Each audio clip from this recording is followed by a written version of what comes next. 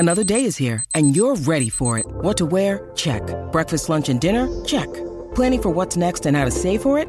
That's where Bank of America can help.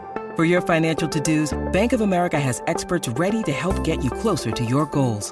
Get started at one of our local financial centers or 24/7 in our mobile banking app. Find a location near you at bankofamerica.com/talktous. What would you like the power to do? Mobile banking requires downloading the app and is only available for select devices. Message and data rates may apply. Bank of America N.A., member FDIC.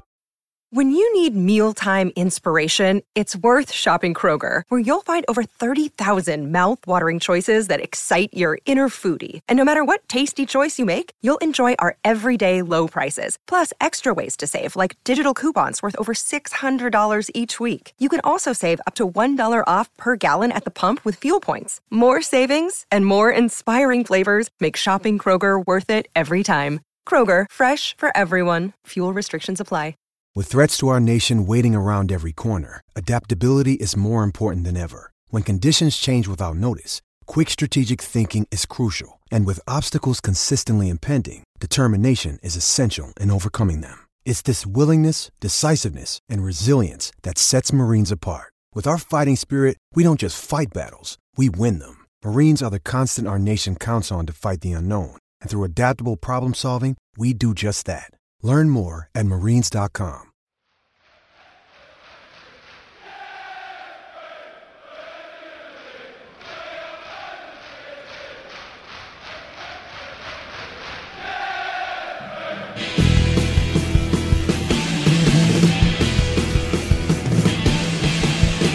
Hello, good evening and welcome to the Chels.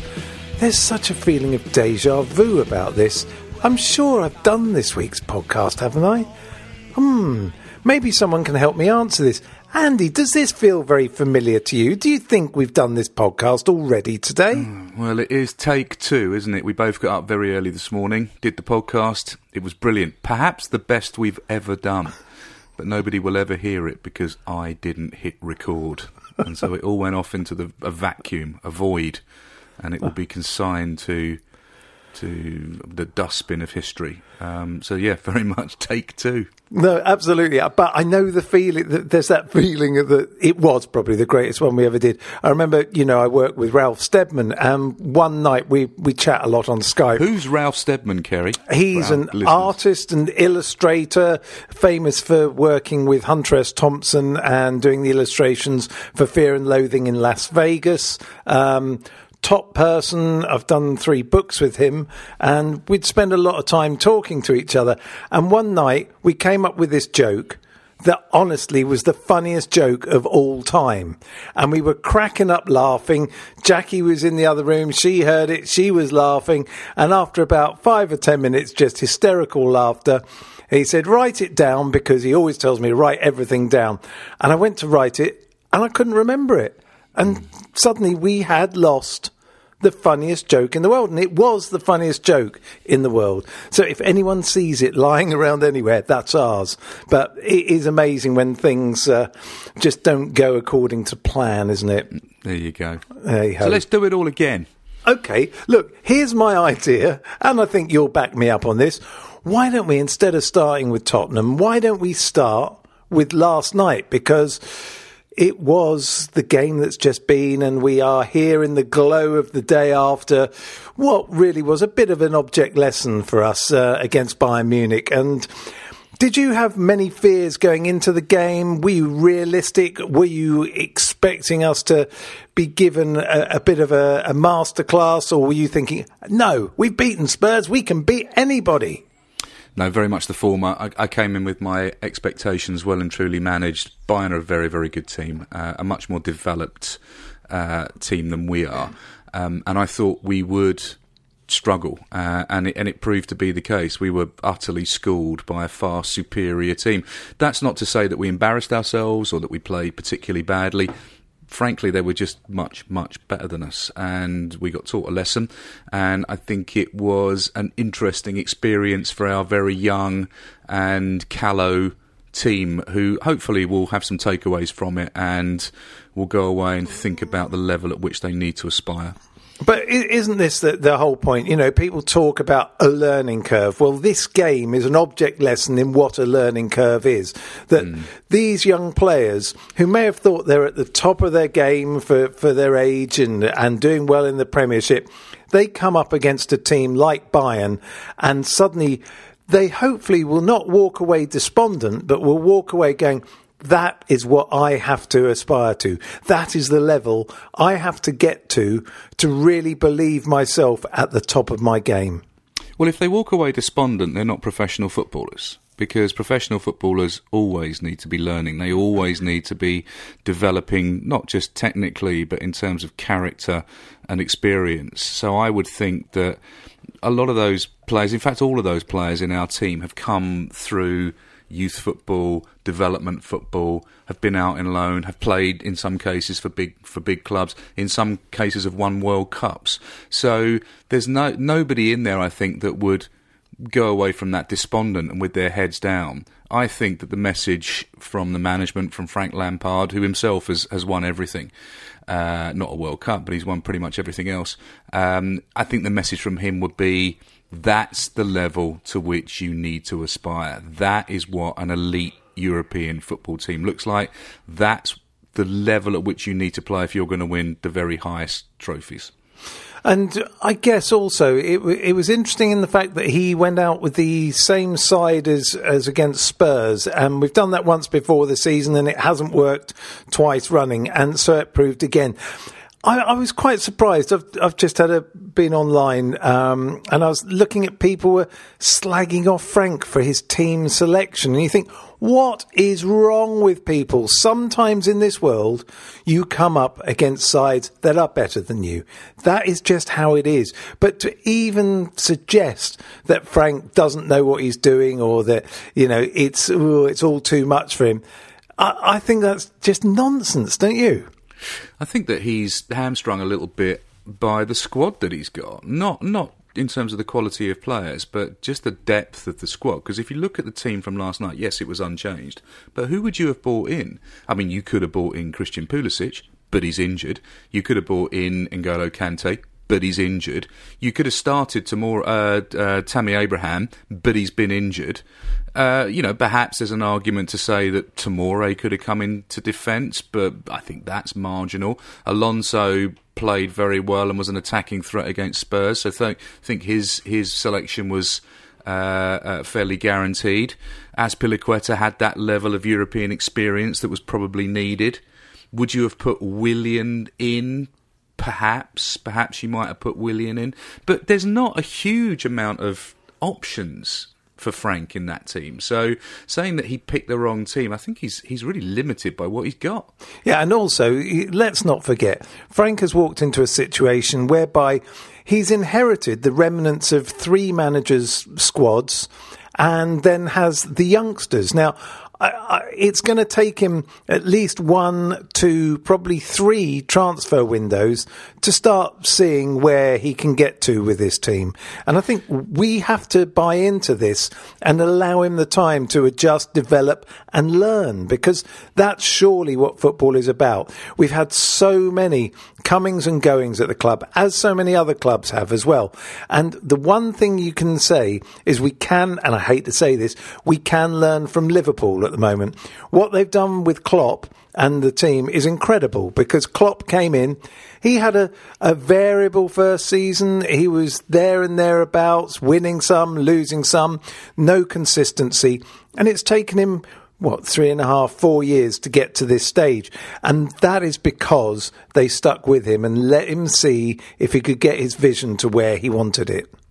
Yeah, Liverpool's an interesting example because they spent big money, but they identified the areas where they needed to spend big money. And the real game changers for them were buying a goalkeeper that would replace Mignolet, who had just become a bit of a liability. They bought Alisson, and then, the really big move they made was to buy a centre-back in Van Dijk, which completely changed everything for them. That gave them the solidity at the back to allow those creative, front-running, destructive forward players a chance to really play with freedom. So yes, I mean, I think that's the key. Somebody pointed out that since 2012 there's been a chronic level of underinvestment in Chelsea, but I would say at the end of 2012 that team was probably coming to its end. We had ageing players in Drogba and John Terry to a certain extent, and a lot of players that were hugely underperforming, Torres and others. And if you look at the team that started the Champions League final in 2012, it's an absolute miracle that we won. If you think about Jose Bosingua, so there's a helicopter coming over. You can probably hear that very loudly. Is that just checking your recording? hovering over my office. So that team was already on the way down, and I think the big mistake that Chelsea made was not identify the areas that we need to replace those players, and when they did, make buys that probably weren't as good as they could have been. So there has been a level of underinvestment in the squad. As you say, there has been a certain amount of churn when it comes to managers bringing players in and letting players go. And we all know about Mourinho and his letting go of key players that, you despair at the players that he let go. So Frank's inherited a bit of a mess, to be honest. And the philosophy and the thinking of the club is clearly, let's have a go with homegrown players. Let's go with youth. Let's build the nucleus of a team that can be around for a long time, and let's augment that team with some really strategic purchases in the transfer market. So you're right. We have to trust the process, and we have to give it a couple of years before we fully judge what Frank Lampard is able to do with this team, with this squad. Yeah, and you look at what he's already done. Apparently, he identified Hakim Ziyech as a player that he wanted. The club have gone out, and that deal is apparently complete now. And that's quite an exciting kind of player to see Frank go for. I'm sure we'll see the defence bolstered in the summer, but Ziyech, he's a good player. And he's also one of those players who's got as many goals as he has assists, just about. Well, that's a problem, isn't it? We haven't got goal scorers all over the pitch. We know that Kovacic doesn't score goals, that Jorginho doesn't score goals, that Kante only chips in with the occasional goal. That, really a lot of the responsibility has rested on Tammy Abraham this season. Mason Mount hasn't scored as many goals as perhaps we hoped he would have done. Where the focus has got to be, at the top of the pitch in the attacking part of our side, is who can score goals, and we need to bring that in. Yeah, I think so. And actually, that takes us into the game because Giroud he was picked as the starter after his exertions against Tottenham. Did it seem like a game too far, or was it just, it didn't matter who played up front yesterday for us? The way that Bayern played, they were always going to control our players. And Giroud had a tough old game. As great as he was against Tottenham, it was not really the perfect game for him. He was looking for flick-ons and trying to link up play and hold it up. But we came up against a very strong side and really didn't give him much service at all. Well, yes, but I would also say that particularly in the first half, Bayern's defence looked a little bit ropey. They made a couple of really big errors, particularly Manuel Neuer in goal, kicking it out to our players. And if we'd have had a little bit more pace up front, we might have been able to exploit that. One thing that Olivier Giroud does not have is any pace. So you're right, his job was to hold the ball, to flick it on. That almost came off a couple of times from midfield runners with Barkley and Mount, but not quite. And him not being able to have the pace to run the channels or to get beyond the back four who were, up on the halfway line meant that we were very restricted and he was very isolated. So not his fault, that's just not his game. He's very much a box player, holding the ball up and laying it off in the box or as we know, he's magnificent in the air and in and around the 6-yard area. What he's not good at is with his, facing towards goal, 50, 60 yards out and being expected to run the channels. That's not what he does. So we were always on a bit of a loser. But then you look at Tammy Abraham, who was coming back from injury, clearly couldn't start and play 90 minutes, although he did come on for 20 minutes. And Michy Batshuayi, who just looks like a liability at the moment. And the times that we've tried to play him have been pretty much a disaster. So again, Frank completely hamstrung with the striking options available to him. Yeah, and throughout the team, it was a real day of reckoning, I think. As high as we were after Tottenham, and I think we just needed that win and 3 points to just stop the rot. There was a lowness about understanding just where we are as a football team. I mean, there were still some really good performances against Bayern. For me in particular, I would say Kovacic was fantastic, and I thought Mason Mount showed exactly what he's got about him. He's still got a lot to learn, but he is still in his first season in the Premiership, and he's playing against Bayern Munich, and he didn't look out of place. Well, of the younger players in the team, he was the most composed, I thought. I thought Reece James had a torrid time up against those pacey left-sided players at Bayern Munich. He just got rinsed every time, and I think some of that was down to experience, some of that was down to the occasion perhaps, but he didn't have a fun night at all. I thought Tammy, when he came on, looked all out of sorts and didn't cover himself in glory in the box, didn't get to some of those crosses, didn't make the right decisions. And of those younger players, I thought it was Mason Mount that rose to the occasion more than the others. Still a lot to learn, as you say, but encouraging signs, and he was brilliant against Tottenham as well. So that was good. I thought Christensen was okay, but again, against that attacking lineup, he was always going to struggle. Well, at least we didn't get 7 put past us, so that's something. Small consolation. Yeah, exactly. And I still think my favourite chant of the night was the 1-0 and you effed it up.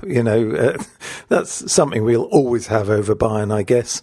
But yeah, and I thought it was such a mixed performance because we actually also looked nervous. I think there were. Well, I don't know. In the first half, I thought we were okay. The first half, at the end of the first half, I tweeted out that that was a really good display from us. That we were under a little bit of pressure.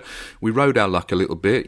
Thomas Müller headed onto the bar. There was a couple of good saves from Willy Caballero. But we fought hard. We had a decent shape, and we looked like we were containing them. And they looked a little bit ropey at the back, and possibly going to give us an option or two to exploit. So at the end of the first half, I wasn't thinking that we were going to struggle too badly. It just fell to pieces in the second half when they upped their game. Yeah, I mean, again, we're not quite a 90-minute team at the moment, and actually yesterday I'm not sure we're even a 45-minute team, but that happens when you come up against teams that are just better than you. They were better than us. Look, exactly. There's no point going on social media and moaning about the players and lambasting the manager and coating off the board and just tearing your hair out and having a meltdown. You've got to look at our team, compare them to their team, and just accept that Bayern Munich are an elite European team with every chance of winning the Champions League and are better than us and taught us a lesson on the night. We were schooled. Sometimes you just have to accept that, however biased and partisan you are. If you go into a game like that and at the end of that game saying, we should have won, or there was a few people saying, we should have taken the game to them, or we should have stopped them. Hey, come on, behave yourself. Just look at the game in front of you and accept sometimes that you're not good enough. I actually think they've got the makeup of potential Champions League winners this year. Of course they have. Of course they have. But they're better than they have been for a few years. And, they have got some... Who is your favourite player? I suppose if I was going to pick one player I'd have out of their side, it would be Alphonso Davies. Yeah. Oh, my gosh. He's How great. quick. He's unbelievably quick. I'd go for Thiago in the midfield. I thought he was amazing.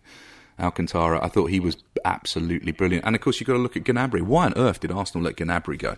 I mean, I know we let De Bruyne go and Salah and all the others, but Gnabry's a £100 million player.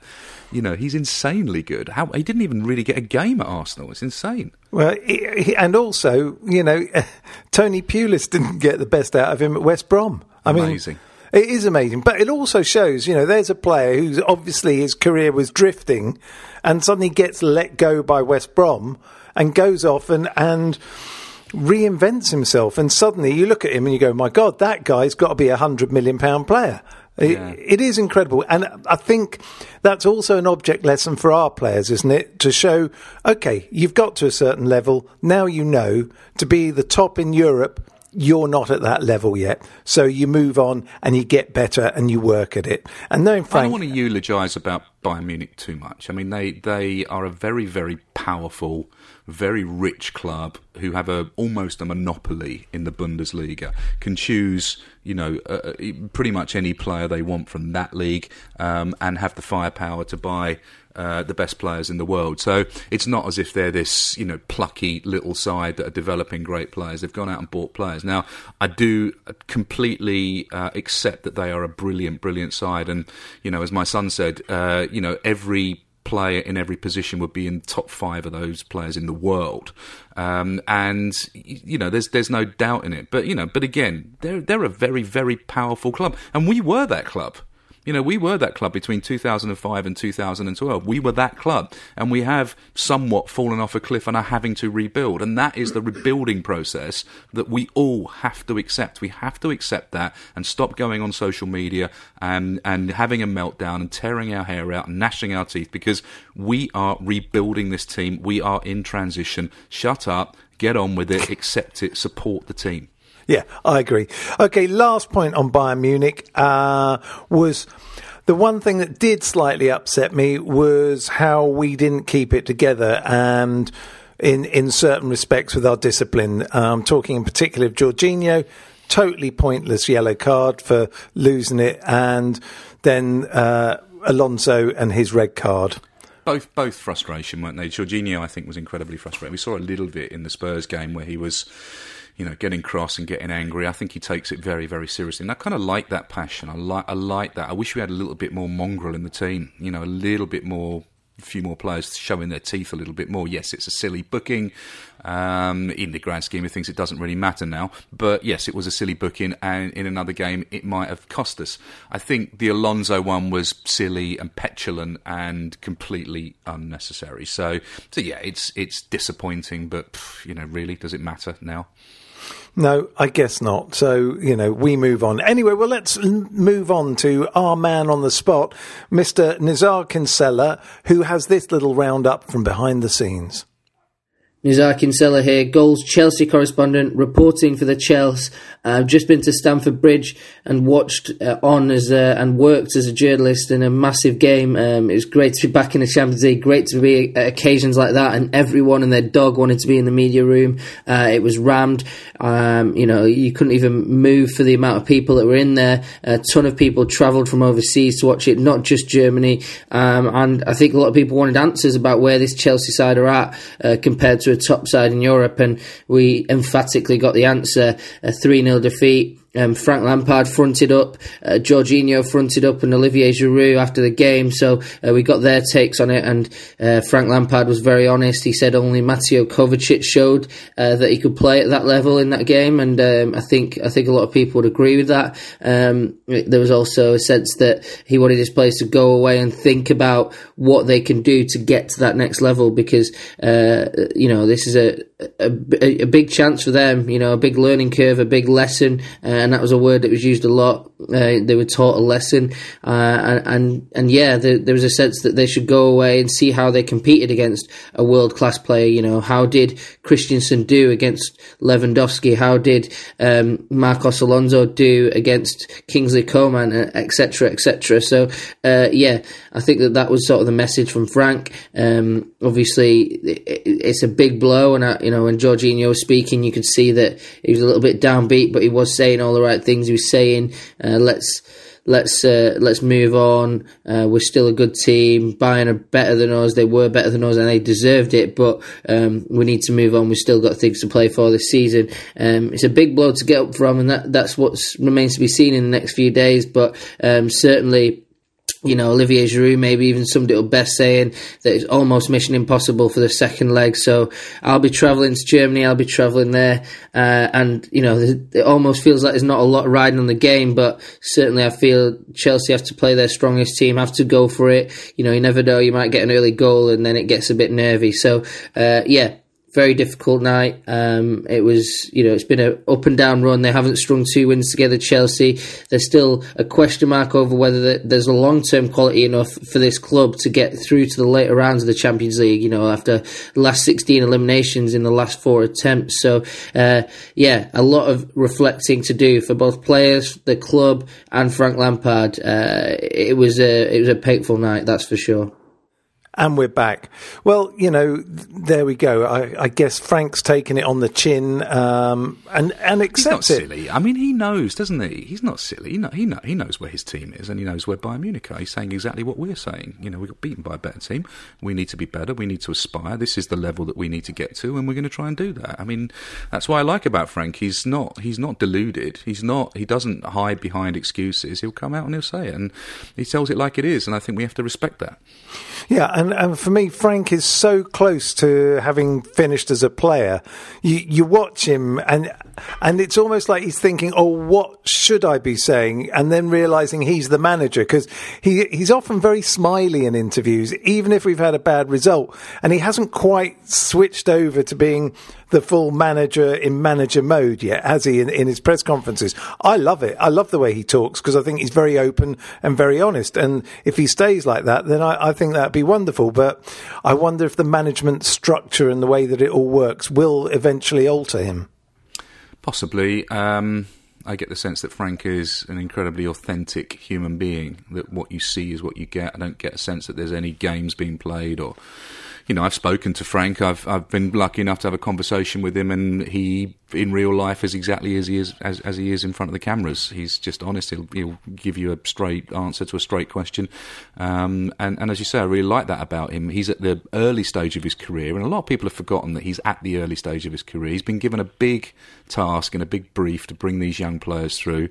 He's got a fan base that are incredibly entitled after years and years of success, who expect automatic trophies and automatic wins. And, we're just in a different place now, but I think he's handling it and dealing with that incredibly well.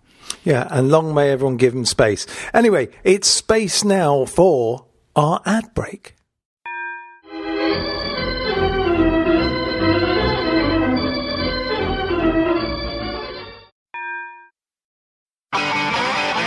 If you want an e-bike that doesn't look like it's made for the shopping precinct, something that's less Mr. Bean and more Steve McQueen, check out the range of bikes from London-based Cooler King. From dope 250-watt city bikes to Harley Bobber-inspired 750-watt beasts that can tear your face off while leaving your smile intact. Cooler Kings are made in limited numbers, yet highly affordable.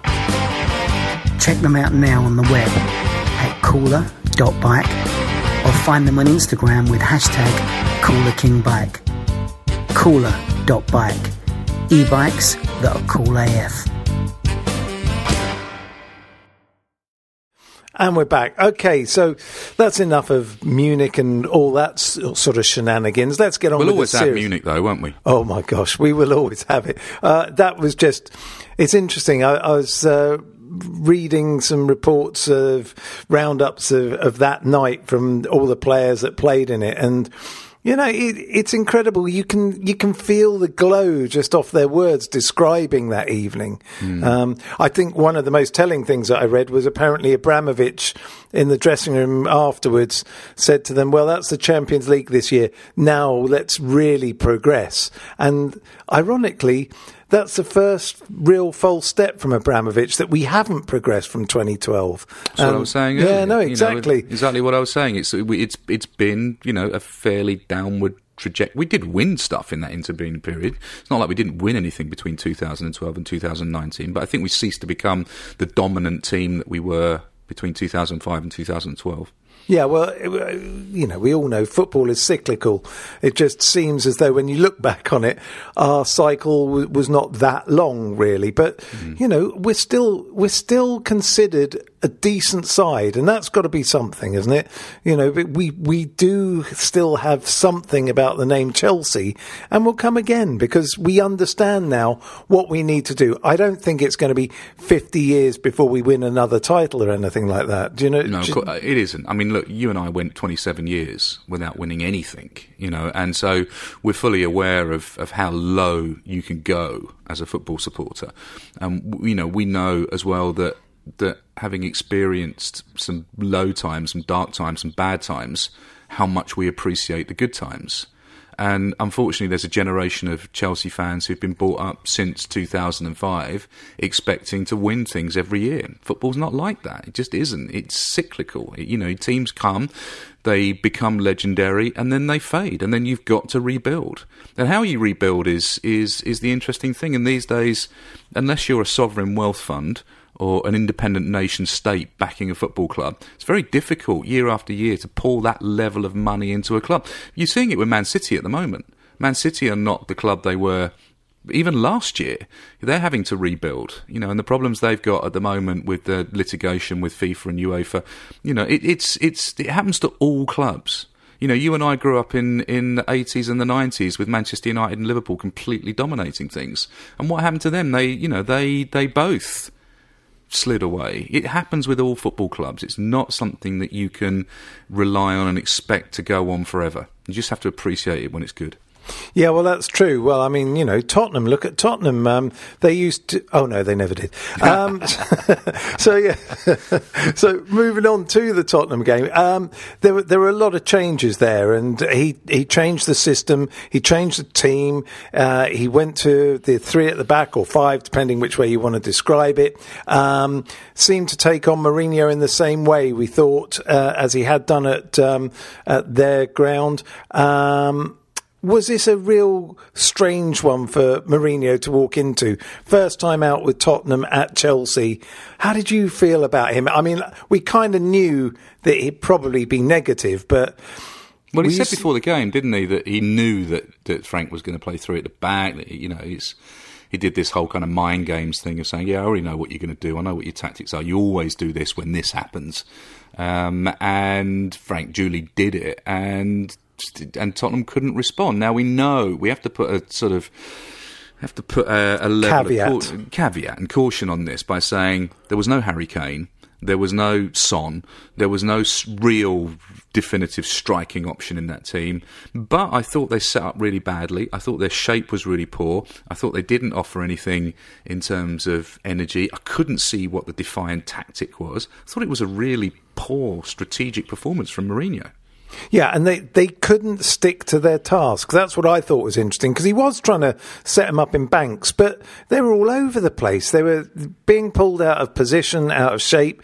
Giroud caused them so many problems. Giroud and Mount pressing in their, you know, right on their goal line and their 18-yard line. The pressing game from Mount and Giroud was brilliant, and Barkley to a degree. You know, the three of them just keeping them pinned back and making them kick the ball long and losing possession. That happened time and time again, and I was going to come on and say I think Olivier Giroud probably deserved man of the match for the impact that he made with his goal and his general all-round play. But Mason Mount's pressing game, I think, brought him a very, very close second.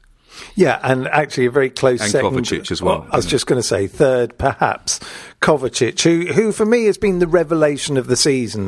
We've said it a few times, but I love the way that he seems to be playing with a freedom and the way he marauds forward. I'd just like to see that a bit more, allow people to give him the time and the space to do it, because he terrifies teams. He terrified Munich when he did maraud forward. He's got such great ability to go left or right and to slalom through tackles. A bit like Essien in a way. Yeah, but the thing about Essien had goals in him, and I can't see Kovacic's goals. So it's all right to maraud forward. What are you going to do with the ball when you get there? Well, you know, he does give it. He's not marauding. But you see forward. My point, right? Yeah, Which is that, you know, Michael Essien had a final product when he marauded forward. Yes, I think it's absolutely brilliant. Listen, I'm a big fan of Kovacic, and I think him picking the ball up and powering us forward is brilliant. I just want to see not just him, Willian, Barkley, 3 or 4 of our so-called attacking players have a final product, have some kind of plan about what you're going to do with the ball when you maraud forward, because it's exciting when he picks it up and he brings it forward. And some of his play, particularly against Munich, I thought when he was slotting the ball through, his product there was brilliant. I just want to see more of it. I just want to just hone in on a name you mentioned there, because there's something I saw this afternoon away from the game about Willian. Apparently he's come out, there's a big interview in one of the Brazilian papers which I was reading, and he says that Chelsea have offered him a 2-year contract at the age of 33, and he wants a 3-year contract, and he says that this could be a real problem for him staying. Well, I don't blame him. Yeah, but hold on. Do you remember, it wasn't that long ago, anyone over 30 would only get a 1-year contract. So we're actually breaking our rules by giving him offering him a 2-year contract. Yeah, but I don't think he has to be grateful for that. I think Willian's got a lot of football left in him. I don't think it's necessarily at Chelsea.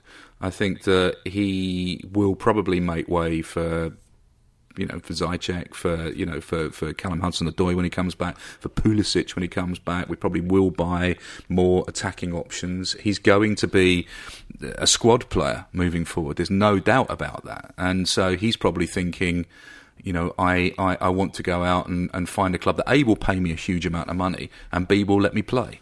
I don't blame him for that at all. No, neither do I. I take your point about the 1-year contracts, but, paper talk as well, isn't it? Well, no, this is a strict interview with him. It's supposedly been verified. These are his words. So it's intriguing. He says he wants to stay, but he wants to stay if it's 3 years. So yeah, they won't give him 3 years. I can't see it. So I think he's pushing the situation. But back to what he's trying to do is make it Chelsea's fault. Yeah, What exactly. he's basically trying to do is say, I really, really wanted to stay, but they wouldn't give me the contract. So, guys, I needed to go. That's what all footballers do. Are you saying he got advice from somebody like you? I would imagine his agent probably got in his ear and said, make it Chelsea's fault. Yeah, that's what I reckon. But the Spurs game, the other person I'd like to mention in dispatches is Andreas Christensen. I think he's developing again, let's not talk about Munich, but he's developing again. We're seeing the progress of him as a player. He's starting to look imperious when he moves around. I've been impressed by his return to the team. I think he's been excellent for last 5 or 6 games. I thought he was okay against Munich as well, to be honest. He's becoming a much more of a presence at the back. He's physically seeming to be a little bit more stronger. He's more willing to throw himself about a bit. He's always had good feet. He's always been a doubt in the air, but that part of his game seems to have improved immeasurably. So yeah, he's looking like the real deal. Let's hope that it continues. He's a great example of giving players games, of sticking with them and saying, we're going to give you games and we want you to get match fit, get Premier League fit, and show us what you can do. There was a period under Conte where he sort of played him to death, and that was probably a little bit early, wasn't it? And then, he was out the team, in and out the team, and then had an injury. So it's been a difficult period for him, but I think you have to give credit where credit's due. He's really risen to the occasion in the last 5 or 6 games. Yeah, the one person who I think hasn't quite worked too well since he's been back is Rudiger. I don't know whether that's just because he's been out injured so much, he missed pre-season, all those things, but here we are in February and he just doesn't quite look up to speed. No, he's making a lot of errors, poor decision making, poor positioning. He's not been good, or not been as good as we know he can be. I honestly thought he would be the rock in the middle of that defence, but he's not looking like it at the moment. I don't know what that is or why that is, whether it's a mental issue in terms of him not trusting the people around him and trying to do too much. I don't know. I don't know what the answer is, but you're absolutely right. I don't think that he's playing at the level that he's capable of.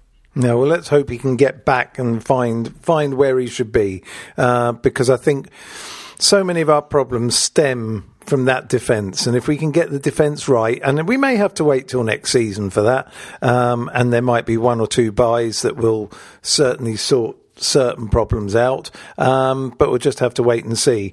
The other thing is, Giroud had a fantastic game, and Tammy came back on after his injuries.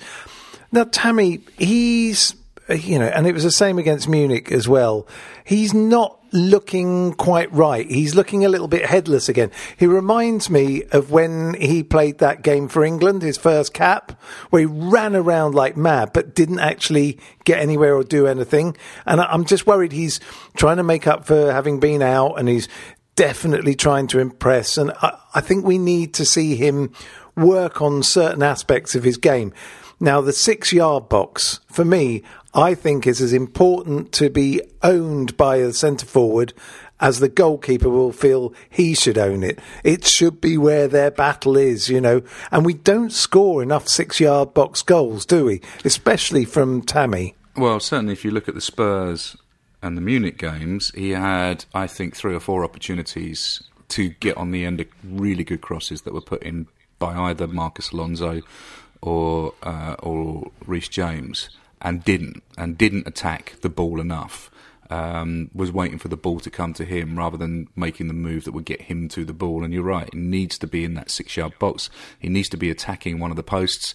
He's not doing it, and he's not getting on the end of it. And that's a concern, because he's not going to get a lot of chances at this level of football. 1 or 2, 3 a game maybe. He's got to convert them. He has to, if he wants to be the starting choice for Chelsea Football Club, and I truly believe he can be for years to come, he has to start converting those chances. That's his job. That's why he gets paid the big bucks. That's why he gets selected ahead of everybody else. Has to take that responsibility. Nobody else in the team is scoring goals. He has to score them. And if he doesn't, then questions need to be asked. And I think it's fair enough that you do so. Yeah, and he still has a look of a man who thinks, oh, I've missed that one, I'll get the next one, which is great, because that's how strikers have to cope. They have to put bad misses out of their way. But at the moment, he's not getting enough chances in a game to be certain that another chance is going to come along. And when you play someone like Munich or top teams, you may only get one chance in a game. That's my point. And, it's my whole point. You know, and I think that his body language is saying that he knows. He knows this. Don't get me wrong, I'm not down on Tammy. I think Tammy's great. I've always held my hands up about my misreading of Tammy's previous seasons, but I think he's the real deal. I just don't think that he is just in the zone at the moment. He needs to want it more and get there and desire it more and be more of a presence up front. I think, he's an elite striker. He needs to act like one. Yeah, it's true. So, okay, the Tottenham game, it had all the atmosphere that one could want from a game, but the actual atmosphere from the crowd, look, it was a real step up from the Man U game, which was a travesty. Last week I went on about friendship scarves. Do me a favour. Seeing What's Man a U, friendship scarf? It's a half scarf. Oh, why don't you call it a half scarf? No, because that's actual name. No, it's not. Its actual name is a friendship scarf. Apparently, only amongst bellends. Well, then you should know it.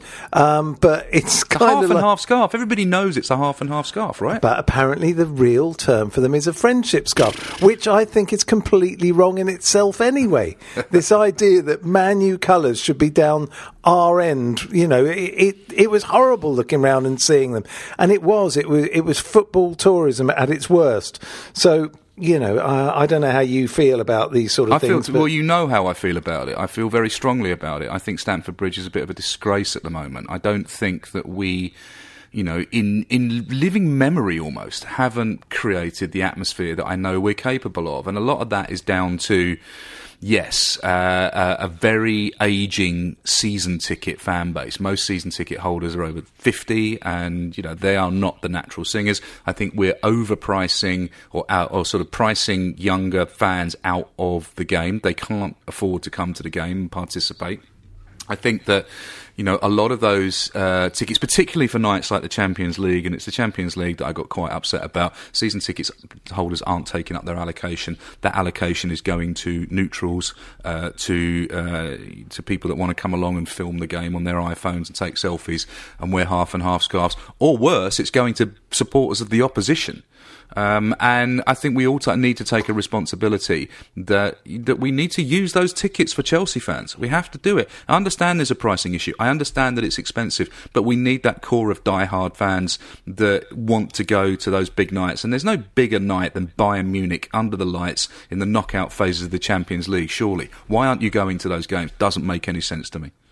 Yeah, well, at the same time, it is just expensive for a lot of people, and I just think they overcharge for these tickets. I agree. Listen, I think the pricing is an issue, but I also think that if you are lucky enough, privileged enough, call it what you want, to have a season ticket to Chelsea Football Club, you need to make every effort to get to those big games. I can understand it if you don't want to go and see, Stockport United in the early rounds of the FA Cup. I get that, but when it's Bayern Munich in the knockout phases of the Champions League, you have to. If you're a season ticket holder, I think make every effort to go to the game. Yeah, I also think that pushing the kick-off time to 8 o'clock doesn't help either. 15 minutes doesn't make Well, no, 15 minutes makes a hell of a difference for certain last trains. I can only if you live in ludicrous places like you do. Yeah, well, there you go. I'm talking ludicrous here, okay? Well, I mean, how many people do you think come from Northamptonshire to Chelsea? How many people 20, do you see 30,000. I tell you, it's just rammed. It's just you with your picnic basket on the train in first class coming down to Stamford Bridge. I don't go first class. And actually, most of the time, it's full of West Ham fans. It's horrible. Look, you know my point, right? It's like, use your allocation for those big games. For the really big games, there were so many season ticket holders I know that sit around me didn't take their allocation up. Those tickets went for however they went to half and half scarf wankers and to opposition fans. And it's just not acceptable. And that does cause a problem with atmosphere in the ground.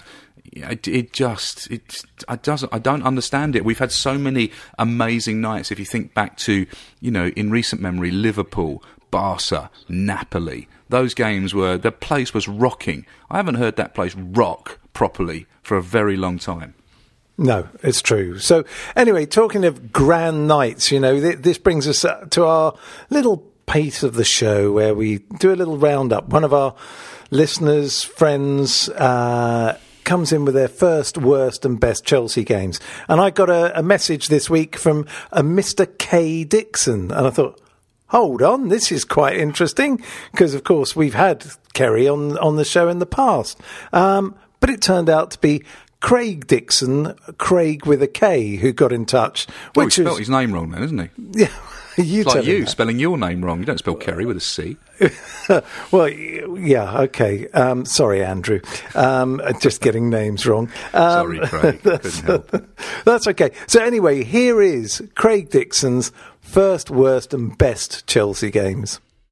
Hi, I'm Craig Dixon, Chelsea fan of over 30 years and writer in the CFC UK fanzine for the last 13 years. Here are my first, worst and best Chelsea games. The first was Middlesbrough in the Zenith Data Systems Cup final at Wembley on 25th of March 1990, which we won 1-0 thanks to a Tony Dorigo free kick. I've still got the programme, a scarf my dad bought me along Wembley Way and a fully intact match ticket. As I recall, the old boy operating the turnstiles letting me go through without tearing off the side of it. Obviously, not every football supporter is lucky enough to say their first match ended with their team winning silverware, especially at the home of football and particularly as a Chelsea fan in that era. Though I don't think anyone accused me of being a glory hunter at the time, given the status of the competition. But to me as a 6-year-old, seeing Dave Besant lifting up that huge trophy in front of nearly 80,000 people and all that excitement meant it might as well have been the FA Cup and World Cup rolled into one as far as I was concerned. My worst game was Liverpool in the 2005 Champions League semi-final second leg at Anfield. And it's strange because even knowing the pain of the Monaco defeat at the same stage the year before, didn't feel to me at the time like this tie was going to mean just as much to me as it eventually did. Maybe because we had only clinched the Premier League at Bolton just a few days previously, and that was the holy grail for us at the time, given we'd been waiting 50 years for a top-flight title. Perhaps there's also an element of not actually expecting to lose, given we were so many points ahead of them in the table. We'd done the double over them in the league and beat them in the League Cup final a few weeks prior. But I think the manner of their victory with the ghost goal, Ida's late miss and travelling back through the city to the train station and seeing people out in their cars with flags waving and horns hooting started to make me realise just what a blow it was, particularly as I got home past 3 a.m. and was up for work a couple of hours later. I think every subsequent Champions League knockout and the manner of most of them just made the memories of that night feel even worse. But this one hurt the most for me, as I'd always maintain we were the best team in Europe in that calendar year. However, as we eventually found out to our benefit, you can win this tournament when you're far from the best team in it. Which takes me to my best game, which is Barcelona in the 2012 Champions League semi-final second leg. I had pretty much no expectations of actually winning this tie, and whilst the 1-0 first leg win gave a bit of hope, it wasn't like previous eras where we were good enough to be getting to Champions League finals and winning them, or so I thought. I remember walking to the stadium, and unlike my previous visits where the rivalry had now grown between the two clubs, we were getting dogs abuse from the home fans outside the bars lining the walk to the ground, and had a few things launched at us. And it was then I realised that my wallet, containing about €100, my bank cards, but most importantly my match ticket, was not in my pocket. So after double checking multiple times, I realised I'd fallen foul of one of the notorious local pickpockets. So I went to the ticket office there, told them, but they didn't want to know.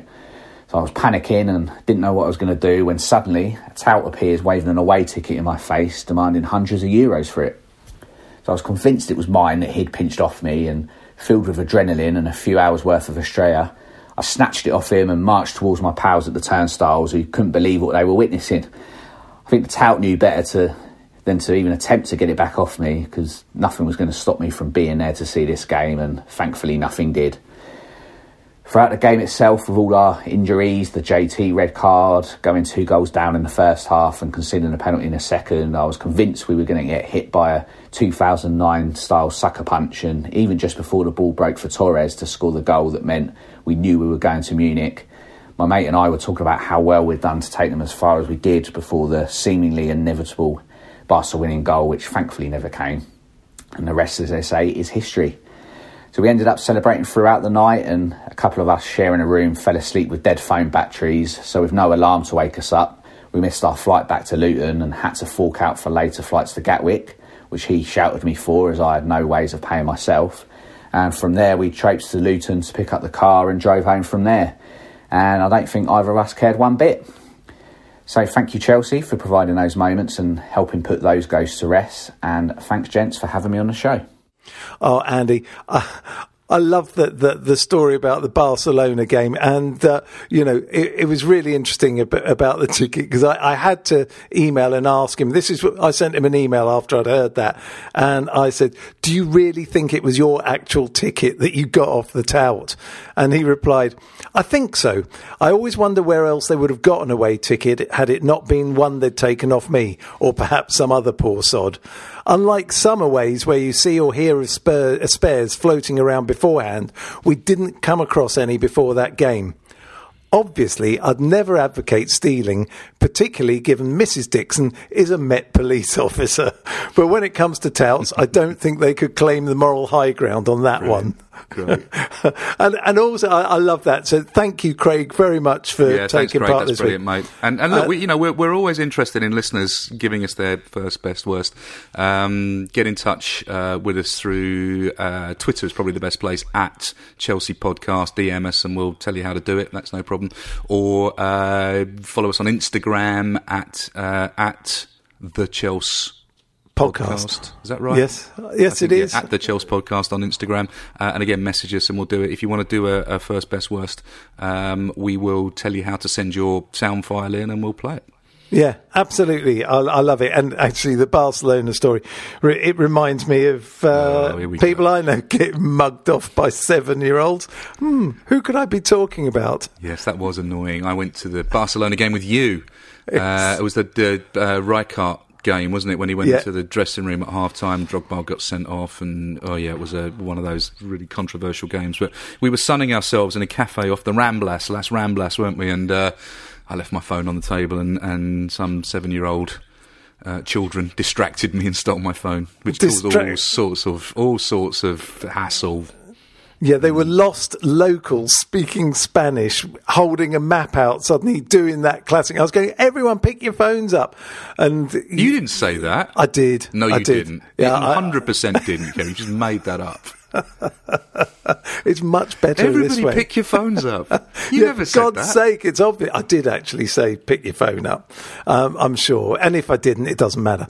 But yeah, and then, but actually it was pretty hellish once you'd lost your phone, because it was really first thing in the morning, wasn't it? And you had to jump through hoops just to report it being stolen. I had to go, I ended up having to go to the airport and report it to the police station there, and it was a bloke on a manual typewriter with a cigarette typing with one finger, filling in the form so I could give it to my mobile phone provider of the time. And then for weeks, if not months afterwards, I was getting phone calls from Spanish people because they'd obviously sold the number. As I don't know, it was a nightmare, an absolute nightmare. So keep your phones in your pockets if you go to Barcelona, because it is a renowned area for distraction and pickpockets. Yeah, and you've got to be pretty naive to be done by that one. But we were naive in those days, young and stupid and carefree. Okay, well, look, we're running out of time now, so we really should go to having a quick thought about Bournemouth away this Saturday, 3:00 kickoff, I think. Interesting. They've been a bit of a bogey side over the last few years for us, although we seem to do better at their place than we do at home, don't we? Yeah, well, our away record generally is better, slightly better than it is at home. At home, we're a bit of a disaster area, but away we seem to be able to raise our game. Bournemouth haven't had a particularly good season. They've struggled this year. There's no reason why we can't go there and put a performance in and win quite comfortably. There's no reason why we can't. Whether we will or not, I don't know. It's one of those seasons, isn't it? You know, we need to start putting some back-to-back league performances together. I don't think we've done that since October. I may be wrong, but we haven't put back-to-back wins together for a very long time. It doesn't feel like a very long time. So we need to start doing that. Otherwise, we are totally going to bottle fourth place. Yeah, we are. Okay, so what's your prediction for Saturday? I think a comfortable 2-0 win. I'm going to allow myself that. Okay, well, I am going to stick with my original thought of 1-0. I just, somehow, we need to find a way to keep a clean sheet. I think it just make a difference to everybody. You know, I do think Caballero isn't the answer, but I do think he hasn't done anything wrong in goal. But it would just be nice to have a clean sheet. All right, well, that's it. We're out of time. Thank you very much for talking to me for the second time today, Andy. Let's hope we don't have to do this a third time. Yeah, I hope so. I haven't checked my recording yet. Okay, right. Well, as Andy goes off to check his recording, I'll say goodbye and we'll see you all next week. Cheers then. This is a Playback Media production. Get all the associated links for this podcast at chelseapodcast.net. Sports Social Podcast Network.